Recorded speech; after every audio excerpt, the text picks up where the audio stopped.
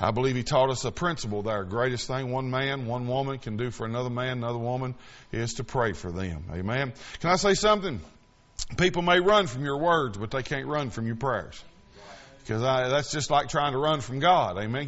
Could you ever imagine really trying to run from God? When you get there, He's already there. Amen. Then you take off again, you get there, He's already there again. Amen. It's pointless to try to run from God. He's there. Amen. He's already there. Amen. So anyhow, find your place, the book of Ephesians. And I want to start around verse number 17. And I know I'm fixing to dive off into a subject tonight that there's no way I can finish it in the little bit of a time that we've got together. So I'm just going to probably skip across and give you some things and lay some things before you and just kind of challenge our hearts tonight. What I want to talk to you about is Paul is writing to the church at Ephesus and the Ephesian elders, and he begins to deal some things. And you'll find that whenever I talk to you about the subject we're going to preach on, you'll understand what I'm saying. There's much said in the New Testament, and even some places in the Old Testament, where the Bible talks about what is going on in our life, but he talks about it in a particular way, and he talks about what's going on in our minds. Can I say this? There's not a person breathing air in this room that we all fight battles in our mind. Amen. Can I say it this way? The mind is the driver's seat of the body. What you see people doing in their physical body, their body, what you see people doing, their actions, their acts, that is all because of something that took place in their mind before the action took place in their body. Amen. And I want to say this, the mind is the breeding ground for all action. That's where it starts at. That's where it comes from. And the Lord says a lot and sees fit to, through not only Paul, but through other men to write. And we know this, the writing of, and we know these men were just men, but the Bible called them holy men of God. Spake as they were moved by the Holy Ghost. Amen. And so just like God could take a little Mary and conceive in her a pure child, and she could bring forth the Son of God, this is no different than He could take a carnal man, just like He took a carnal little girl, and He could bring perfect things from their lives. And so holy men of God spake as they were moved by the Holy Ghost. And so Paul, and not only Paul, but other men through their penmanship and through the unction of the Holy Ghost, wrote a whole lot about the mind and about what goes on in the mind. And I want to say this, we're living in a day where the minds of God's people is attacked more now than it has ever been attacked. And it's because we are more open. We have more avenues. There are more avenues that the devil has secured the ability to plant seeds in the minds of God's people. Now let's just go ahead and just lay a foundation right here. There's only two ways that the devil can get into your mind. And that's through the eye gate and through the ear gate. Amen. What you hear and what you see can be a direct line into your mind. Now the Bible tells us in these verses here, is what I'm going to end up with, that we're not to give place to the devil.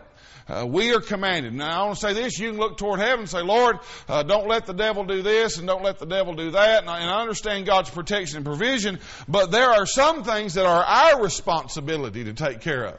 Paul writing to these Ephesian elders, he said, guys, you need to know something. He said, neither give place to the devil. He said, don't let your actions be that of such that give the devil advantage in your life and ultimately in your mind. Amen. Verse number 17, the Bible says this. Now keep your Bibles open because we're going to look at several different places. He said, this I say therefore and testify in the Lord that ye henceforth. Now he said, now that you know, now that you're saved, now that your life has been changed, that you henceforth walk not as other Gentiles walk, and here it is, in the vanity of their what? Mind. Don't walk in the vanity of the mind. What does the word vain or vanity means? It means emptiness. It means of no worth, of no use, of no good. He said, don't let your walk be that of the other Gentiles. Now he's talking about those that are not believers, those that have not trusted Christ. And then in verse number 18, he starts giving an example of what those other Gentiles are. Having their understanding darkened. Being alienated from the life of God through the ignorance that is in them. They've not trusted Christ. They've not accepted Christ. because of the blindness of their heart. They still believe, I'm sufficient. I don't need God. I'm a man. I can take care of this. I'm a woman. We don't need God. We've got in us what we need to make it through this life. But the Bible words used there, but they're ignorant because of the blindness of their heart, who being past feeling have given themselves over to lasciviousness. That's a corrupt living, working all uncleanness with greediness. Look at verse 20. But ye have not so learned. Now he's writing to the believers. He's writing to the elders of the church and the believers over there.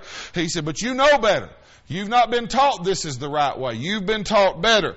If so be that ye have heard him and have been taught by him as the truth is in Jesus, that you put off, here it is, concerning the former conversation, the old man, which is corrupt according to the deceitful lust, and be renewed in the spirit of your mind, and that you put on the new man, which is after God, created in righteousness and true holiness. Now let me say something right here. We hear a lot of talk and a lot of debate in the day in which we live about righteousness and about holiness. I had a Church of God man look at me the other day. He said, "You a Baptist?" I said, "I know I'm a Baptist." I said, "You're a Church of God?" He said, "Yeah." And he said, "But you talk about holiness." I said, "Yeah." He said, "So you're a Baptist that believes in holiness?" And I said, "Well, I am." I said, but I've got a Bible that believes in holiness. Do you know what holiness is? Holiness is the result and the action that's produced because of a life of righteousness.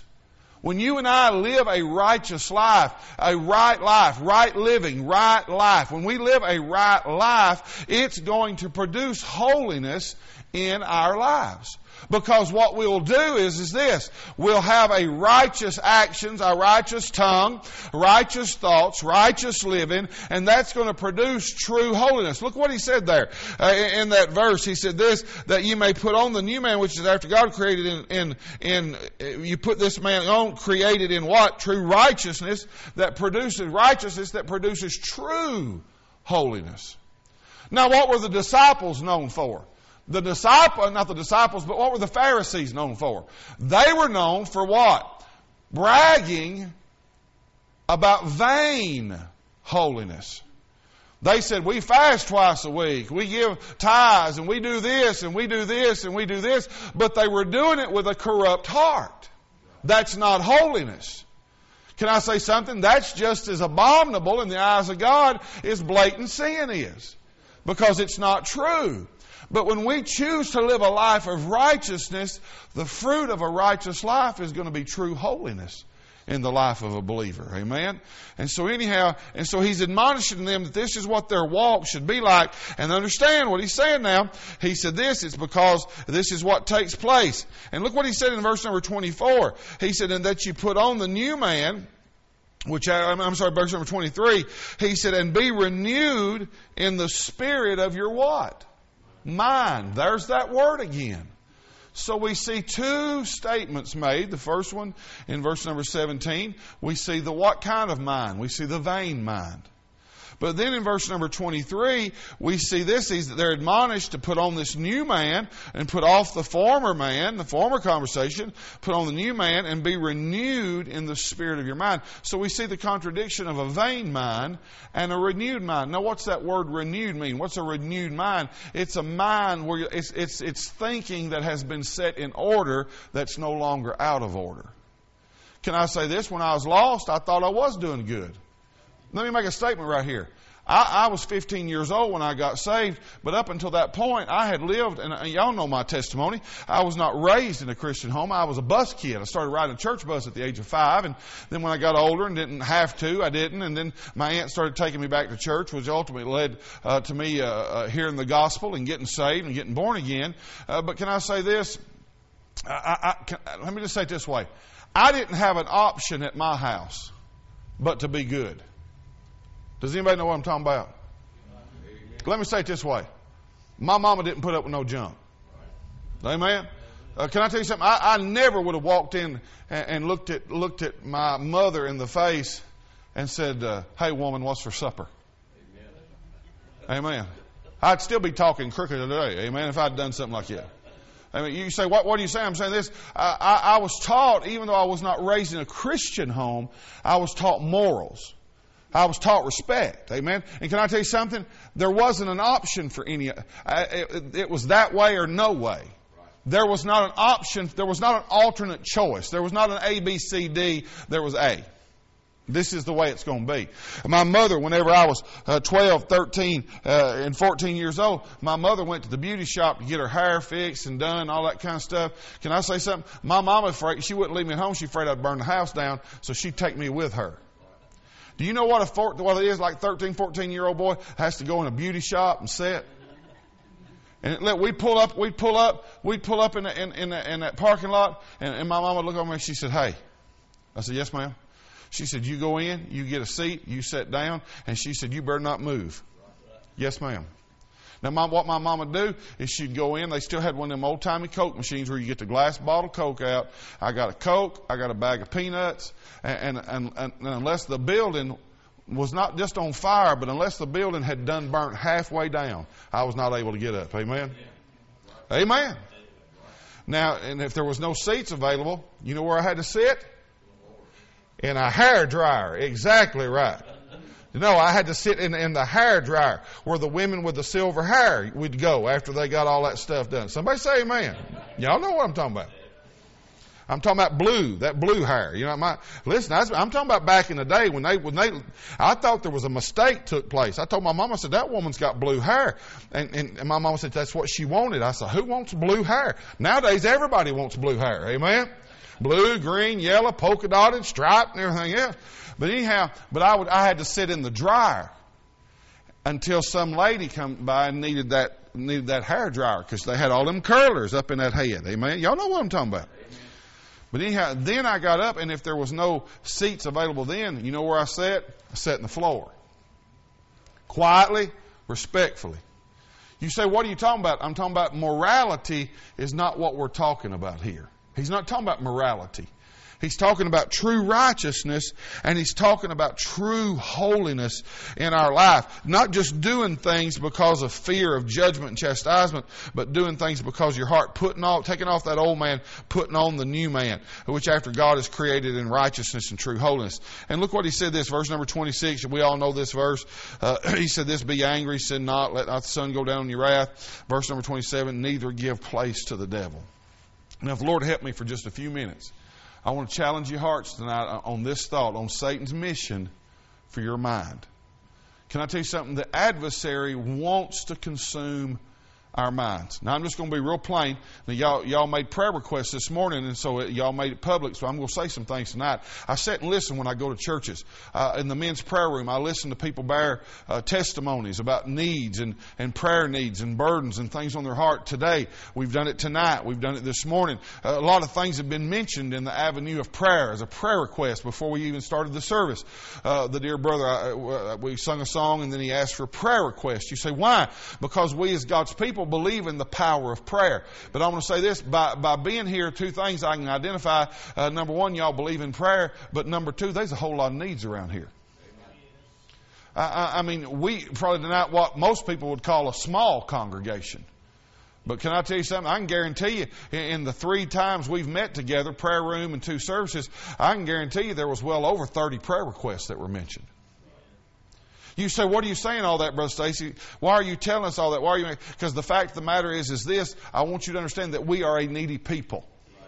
That we need God's intervention. This morning, I preached to sinners, and I preached that God would stir the saints of God up and stir us up in the work of God and things like that, and thank God for that. But you say, why do you do that? Because the reality of it is because the devil wants to convince us in our minds that these things are not important. He wants to tell you that prayer is not important. He wants you to think that prayer will not move God, that God does not move in response to prayer. Can I tell you something? A friend of mine was in a meeting the other day, and he said a man got up in the pulpit, and he said, all you people that's got that prayer changes things on your bumpers, you need to rip it off because it don't. I said, that's when I'd have got up and went to the fellowship hall and got me a candy bar and done something productive. Somebody say amen right there. I'm not going to listen to that. That's heresy as far as I'm concerned. The Bible said this, in all things by prayer and supplication, with thanksgiving, let your requests be made known of God.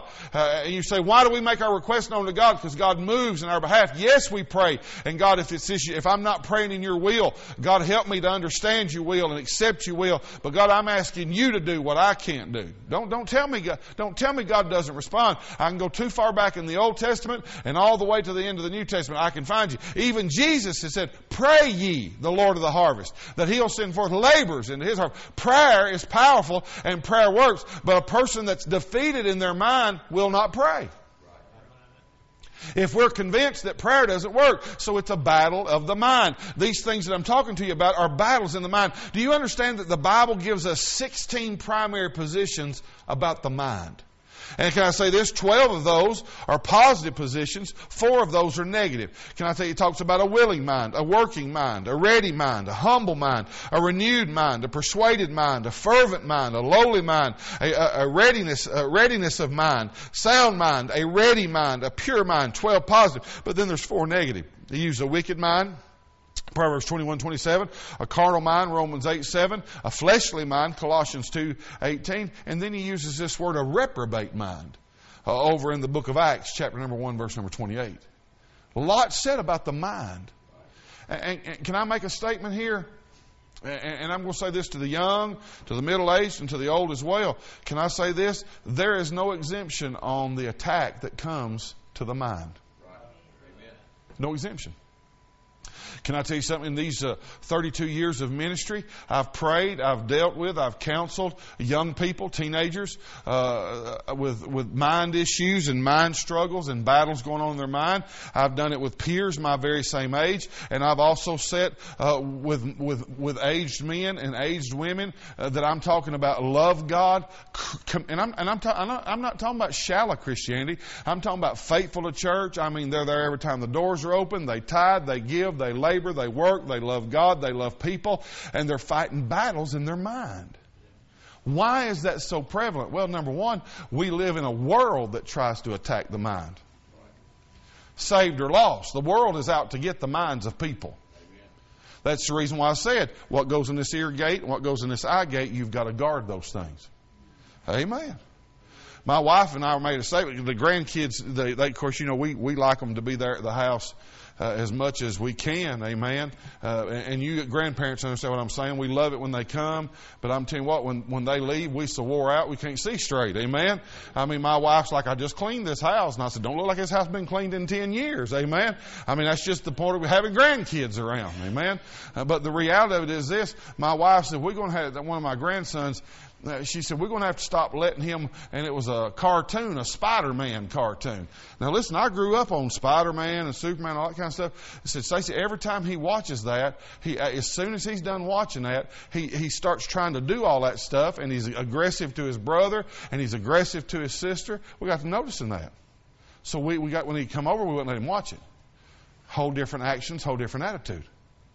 You say, what are you talking about? All that stuff sitting in there and pumping that in your eye gate and listening to it with your ear gate. As soon as it was off, then he wanted to start performing all that stuff. He wanted to climb trees and swing. He wanted to tie his sister up and tie his brother up. Well, they didn't want to be tied up, amen? So then it was a fight. You say, what are you saying? I'm saying this, it affected him. From his mind standpoint, it become real in his mind. So then he started acting on that. Amen. Now listen, people tell me all the time, well, the kind of music I listen to does not influence me. That's a lie. It does influence you. Let me make a statement right here. I'm a songwriter. Now, y'all know I don't claim to be a good songwriter, but I'm a songwriter. I like to write songs. There's 3 things I want happen when I write a song. Number one, the first goal of my songwriting purpose is this. There's a message I want to present. Every song, even some of those songs tonight that I've sung today, I didn't write those, but the reason why I sing those songs is because they have a message that I believe will be an encouragement to the hearts of God's people. Let me just tell you an example. My Lord's taking good care of me. Well, what's the message there? Well, I'm never forsaken, I'm never alone. One day I'm moving to my brand new home. I'm blessed beyond measure. Just look close, you'll see. My Lord's taking good care of me. What am I trying to tell people with that song? That God is good, and that God is faithful, and that God takes care of His children. Amen. And in the verses, I tell stories. I tell stories with those. I got up this morning, started my day. God's mercy was with me all of the way. His goodness, it stayed close by to meet all my needs. My Lord's taking good care of me. Same thing over and over and over. There's a message. Then number two, with that message I want to present this, not just a message to you, but then I want to present a mindset to you. I want you to think about it the way I think about it. I want you to think about the Lord as a good God. I want you to think about Him as a provider. I want you to think about Him as a God that gives you goodness and mercy, that follows you. There's a mindset I'm trying to produce. And the third thing is this: when I present you a message and you acquire the same mindset, and then the third thing, this is the goal, and that's a movement. I want you to trust God like I'm trusting God. I want you to think about God the way I'm thinking about God, and I want you to act upon that. That's me as a songwriter, as a gospel music songwriter. Can I tell you something? It ain't no different whether it's rock and roll, bluegrass, pop, country, so forth, so on. They're message, mindset, and movement. That's what the goal of music is. You say, I don't believe that. Go all the way back to the book of Daniel. At the time, you hear the sackbut, the harp, the psaltery, the dulcimer, all stringed instruments. What are you going to do? There's a message. What are you going to do? You're going to have to develop a mindset. This is what we got to do when we hear the music. Why? Because when we hear the music, we know that we've got the message. We hear the music. Now what do we got to do? You bow and you worship. There's the movement. It plays out all through Scripture. You say, preacher, what are you saying to this? That's the reason why what we put in our mind is so detrimental. Can I tell you something? There's times, you and I, there's just some things we don't need to listen to. And I'm not just talking about music. Sometimes there's some people you don't need to listen to. Amen. Sometimes you may need to take your shopping cart and go down another aisle. Somebody say amen right there. Hey, that's the honest to God's truth. Amen. And I'll be honest with you, and it's not to say you don't love somebody, but there's just some people by the time I'm through being around them, I'm negative, I'm discouraged, I'm defeated. Somebody say amen. Don't look at me all funny. You all know what I'm talking about. Some people just suck a life out of you. Amen. And that stuff begins to weigh on your mind. That's the reason why I don't want to be that kind of person. I don't care if I am sick. I don't care if I am fighting a kidney stone. I don't care if I am headed to the hospital for surgery. Can I tell you something? I don't want that to be the major of my life. I want that to be the minor of my life. I want the goodness of God, the faithfulness of God, the provision of God, the blessings of God. I want that to be the major of my life. But can I say something? That only happens when we purpose that in our minds. Trust me, there's not a one of us that doesn't fight the battles of our mind, but we've got to learn how to fight them correctly. And this is what Paul's telling the church at Ephesus. He said, don't give place to the devil. Amen. Sometimes I just have to look at the Lord, and I'm going to be transparent here. Sometimes I just have to get in my prayer place and say, Lord, my mind's a mess today. I really need your help. Amen. I want you to forgive me for my sorry way of thinking. And God help me to, and I'm going to get to it in just a minute, to do what He said over in Philippians chapter number 2, think on these things. Help me not to think on them things, but help me to think on these things. Amen. And so we see 16 primary positions of the mind. Now I'm going to give you this little thing right here, and then I'm going to let you go. Because like I said, this is really a whole week of revival meeting right here is what this is. And so I'm not going to be a Pharaoh and not let God's people go. Amen. I'm going to be good to you. Amen. But I do want to I want to provoke your thinking in this area, that maybe you can go out and you can start setting down some foundational things that'll help you to guard your mind. Amen. And I want to say this, parents with kids and grandkids, I for a long time I thought, well, my kids don't have mind problems. My grandkids, all they worried about is the next game. But the fact of the matter is this: we're living in a day where the world has so set its targets toward the minds of our kids. The problems they're going through and the things they're thinking are real to them. Just like you and I, in our way of thinking, we can be deceived. Somebody say amen. Because some of us have thought things and come to find out that was not even the reality of the situations. We've all been there. And so, but if that's true for us, then it's true for our kids. It's true for our grandchildren too. Amen. And can I say this? Sometimes kids are mean. Amen. They'll say, listen, I'll be honest with you. I wanted to go whoop a kid the other day at school, but it wouldn't have been good for me to be slapping around somebody else's 5-year-old. Amen. That's just not good, because he hurt my granddaughter's feelings. He said some very mean things to her. And I'm like, man, that makes me angry. I want to go whoop him. Amen. Obviously, he's not had enough. Amen. Because he wouldn't be acting like it. But anyhow, it's not my place to go slap around on somebody else's, child or anything like that. But the reality of it is this. When I saw what bothered me the most is I saw how bad that hurt her at 5 years old. And it was just very mean things that she said, that the little boy said to her. And I understand kids on a playground, they're going to all act goofy and say things. I looked at my oldest grandson the other day, the one I'm fixing to take on this trip. And you pray that I don't get frustrated in the middle of the trip and just drop him off in Utah somewhere. Amen? I may just say, hey, go over at the edge of that Grand Canyon. Look real far over there. Amen? Just boop, amen. I don't know what happened to him. I don't know. He's just gone. Amen? He's gone. Amen? They're just kids. You know what I'm saying? But he said something to one of his brothers or his sister. And I said, Jay, stop and think about what you just said. And I said, now, was that necessary to say? No, sir. I said, now stop and think about this. If somebody had said that to you, would that have hurt your feelings? Of course, he's 13 and he wants everybody to think he don't have feelings and all that kind of stuff. But he does. And he said, yes, sir.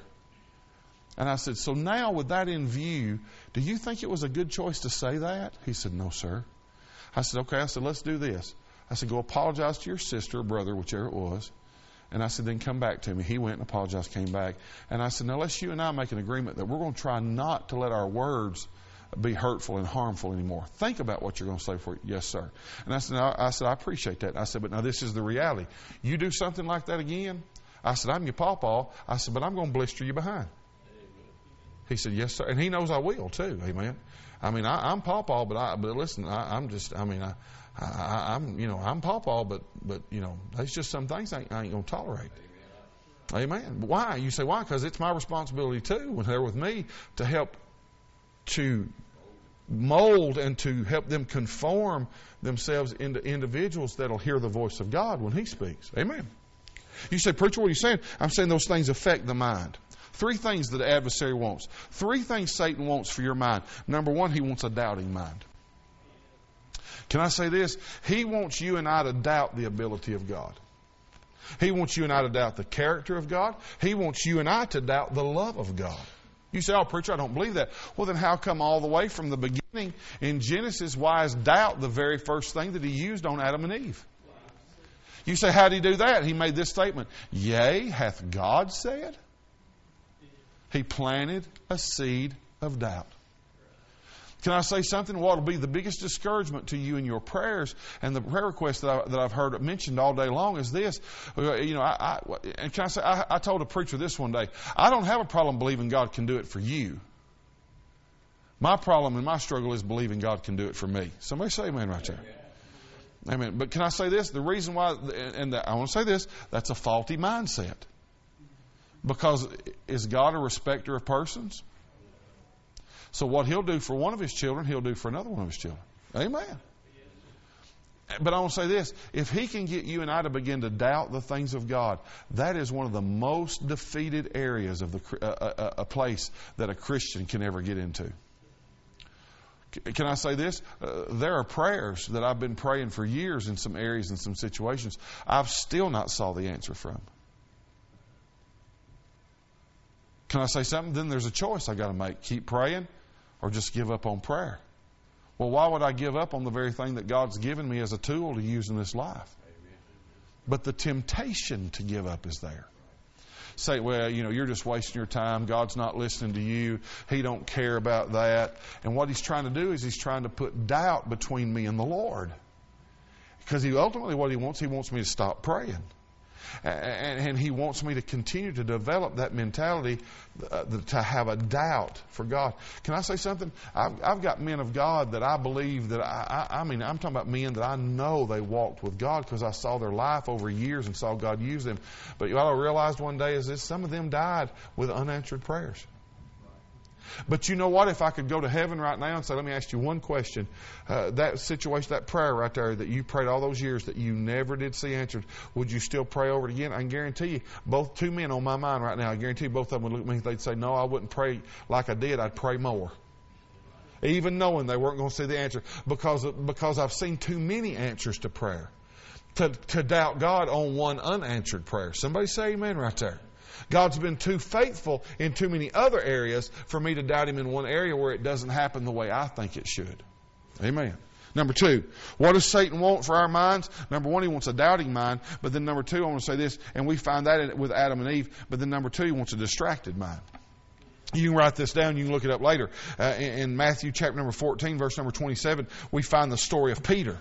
Now, what's Peter doing? He's getting out of the boat and he's walking to the Lord, and because the Lord's told him to come. And can I say this? And the Bible said this, he saw the wind. Now, has anybody in this room ever saw wind? I just saw the effects of some wind a while ago. Somebody say amen. Pastor is now dealing with the effects of some wind, but he can't say, I saw the wind, because we don't see the wind. But the Bible said that when he saw the wind, he began to sink. Number one, Satan wants a doubting mind. Number two, Satan wants a distracted mind. He wants our minds to be distracted with other things instead of the things of God. You listen to me, that's why it's crucial that you and I spend time in our Bibles, we spend time in prayer, that we cultivate the right kind of things in our mind, because if we don't, our minds are going to become distracted with other things. Can I say something? In the ministry, trying to serve God, trying to be faithful, trying to take care of a home, trying to take care of a wife. I don't have any children at home now, but they're grown, but I still worry about them. I'm still concerned about them. I got grandbabies. I've got life. I've got bills. I've got responsibility. But in the midst of all of that, somehow we've got to balance it, that we don't let our minds get so distracted with that stuff that we take our minds off the Lord Jesus Christ. Amen. He wants your mind doubting, but then he wants you, in your mind, he wants you distracted. Peter got distracted, took his eyes off Christ, started looking at the wind, or the effects of the wind, and he started to sink. Then he had to cry out, Lord, save me, which the Lord graciously reached down and picked him up as a response to his plea and his cry. But can I tell you something? He's the first man and the only man other than Christ that we know of that walked on water. I mean, people give him a hard time, and Lord Peter's mouth, I mean, Lord of mercy, sometimes he'd talk first, think later. But there ain't nobody I know could say, hey, I walked on water to Jesus. God allowed him a supernatural favor to do something that no other man has ever done. And then when he began to sink, the Lord didn't, now I want to say this, the Lord didn't walk up as he's maybe gurgling underneath the water and the bubbles are coming up. He didn't say, you shouldn't have took your eyes off of me. You should have stayed faithful. I mean, really, can you see that? Sometimes that's our perception of what the Lord does. When we fail and we fall and we come short of His glory, that's not what He does. He didn't scold him. He didn't fuss at him. He didn't do anything. He just reached down. I don't know if he had to go under the water or his hand was still up. I don't know. But we know he grabbed him by the hand, took him back to the boat. But the reason why he sunk is because his mind got distracted.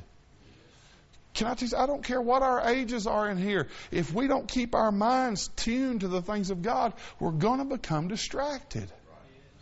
Amen. We're going to get distraught and we're going to become distracted. Satan wants a doubting mind. He wants a distracted mind. And then we see the story of Philip in John chapter number 6, third thing, and I'm finished tonight. Satan not only wants a distracted mind, a doubting mind, but you remember the story of Philip with the loaves and the fishes? Jesus looked at the disciples and he said, tell them all to sit down. And he said, we'll give them food. And Philip said, Lord, he said, all we've got's 5 loaves and 2 fishes. And then Philip makes this statement, what is that among so many? I don't think Philip was scolding the Lord. I don't think he was like, what's wrong with you? What are you thinking? I think he genuinely said, Lord, that's all we got. This is all we've got. What? And the Bible said there were 5,000 men, not counting women and children. Do you know most commentators believe that there could have been 15 to 20,000 individuals? We know there were 5,000 men. 15 to 20,000 individuals, and all they've got is 5 loaves and 2 fishes. Now, listen, I've been around this church long enough, and I've ate around here long enough. Some of you folks are old-time cooks. And there's one thing that not a woman breathing air in this room ever wanted to happen, and that was that there would not be enough food when she prepared a meal. Amen. Listen, I'm telling you, listen, sometimes my wife, we'd have 5, she'd prepare for 15. Because it's a whole lot better to have too much than to have to look, because it's just, as a woman, my wife was raised by old school cooks, that old school mentality. And she said, there's one thing my grandma wasn't never going to tell anybody. If she didn't even have to put no food on her plate, she wasn't going to ever tell nobody there ain't no more. I mean, she was going to cook to make sure everybody was fed, there was extra and abundance, and if it come down to it, she would not take any to make sure everybody else had something. That's the mindset of that day, how she was raised. And can I tell you, and he's looking at them. Philip is like, he's like, Lord, how are we going to do this? Jesus said, just tell them to sit down. But you know what Philip's problem was? He was already defeated. Can I say something? I understand what defeat is when you don't have those answers to prayer. And I know the attack that comes in your mind. Well, if God loved you, He'd answer that prayer. He'd fix that problem. Can I say this? Sometimes if we're not careful, we kind of want God to be a Calvinistic God when it's convenient for us. Well, Lord, you just make them do that. But we lose sight of the fact the matter is, if somebody's right or somebody's wrong, they're going to be right or wrong because of their choice. It's not because God's forcing them to be right or forcing them to be wrong. He's not going to force anybody to go to hell. If somebody goes to hell, they go to hell because they rejected Christ. It's not God's will that any should perish, but that all should come to. You understand what I'm saying? But then when things don't happen like we think they should, then we get defeated in our minds. And can I say something? If you're living with a burden in your mind, your heart, some things that you've not saw God do, and it's caused you to be defeated, can I say this? Don't lose sight of what God has done. I said it this morning during Sunday school. Remember when David said, "The Lord will preserve him, the Lord will keep him, the Lord will sustain him"? The reason why David could say, "The Lord will, the Lord will, the Lord will," is because David had known that the Lord had. He has done these things in my life, and He'll do these things again. And can I say this? But He's going to do it in His way to where He receives the ultimate glory and the ultimate honor. Satan's mission for the mind. Now let me tell you, if you still got your Bible open, turn with me over to the book of Philippians chapter number 2. Philippians chapter number 4. Philippians chapter number 4. And I know these verses. Some of you know these verses better than I do. You've heard them more than I've ever heard them, preached them, or said them. But I want to rehearse them to you again in your hearing so they can get planted in your mind. Look what he said in Philippians chapter number 4, verse number 8. He said, finally, who's he writing to? He's writing to believers. Finally, brethren, whatsoever things are true, whatsoever things are honest, whatsoever things are just, whatsoever things are pure, whatsoever things are lovely, whatsoever things are good, of good report, if there be any virtue, if there be any praise. Now say these next 4 words with me. Think on these things. Can I tell you something? The Bible said this. He said, I'll keep him in perfect peace, whose mind is stayed upon thee. Can I say this? Where we put our mind is going to affect the state of our heart. And look what he said in verse number 9. Those things which ye have both learned and received and heard and seen in me. Look what he said. Do. And the God of what? Peace. Are we not living in a day where people want peace, but they don't know how to get peace because they're trying to get it from the wrong stuff? But look what he said. He said, if you'll do these things, and you'll live these things, and you'll walk in the things you've learned, the things that you've received, the things that you've heard, the things that you've seen in me do, and the God of peace shall be what? With you. Can I tell you something? And I'm going to say this. It's going to sound kind of harsh, but I had to come to this understanding and agree with God myself. I had to agree with God's Word myself. The fact of the matter is most of the time our mind is in the shape that it's in because of the things that we allow. Amen. I know that hurts. I know that blisters every one of us. I've been preaching this for a few months now, and I still don't like it when I say that. But it's the truth. I am the guard to my mind. It's my responsibility. I can't look at my wife and say, hey, why ain't you taking better care of my mind? Hey, we're at the point in our life when we talk to each other and tell each other to do things, and then we done forget we done told each other those things. She told me something the other day, and I said, can I ask you one question? She said, yeah. I said, how many more times you going to tell me that? She said, have I done said something? I said, that's the third time you told me the same thing.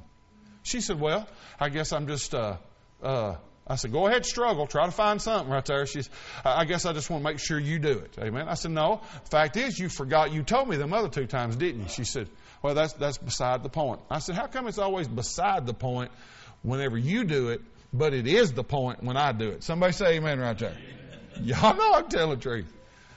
Can I say something, church? Listen at me. As long as we've got breath and life in these bodies, we're going to have to guard our minds. Amen. I'm telling you, the devil's a liar. Listen, if he can get you convinced in your mind that the preacher don't love you, that the person on the other pew don't love you and don't care, if he can get us convinced of that stuff, then he's gained a victory in our lives that can lead to our defeat. Amen? But we just got to stop and think on these things and let our mind be that would bring glory and bring honor to God. Amen? Heads bowed, eyes closed. I'll tell you what I'm going to do. I'm going to go over here to the piano, and I'm going to set it, and I'm going to sing a verse or a chorus.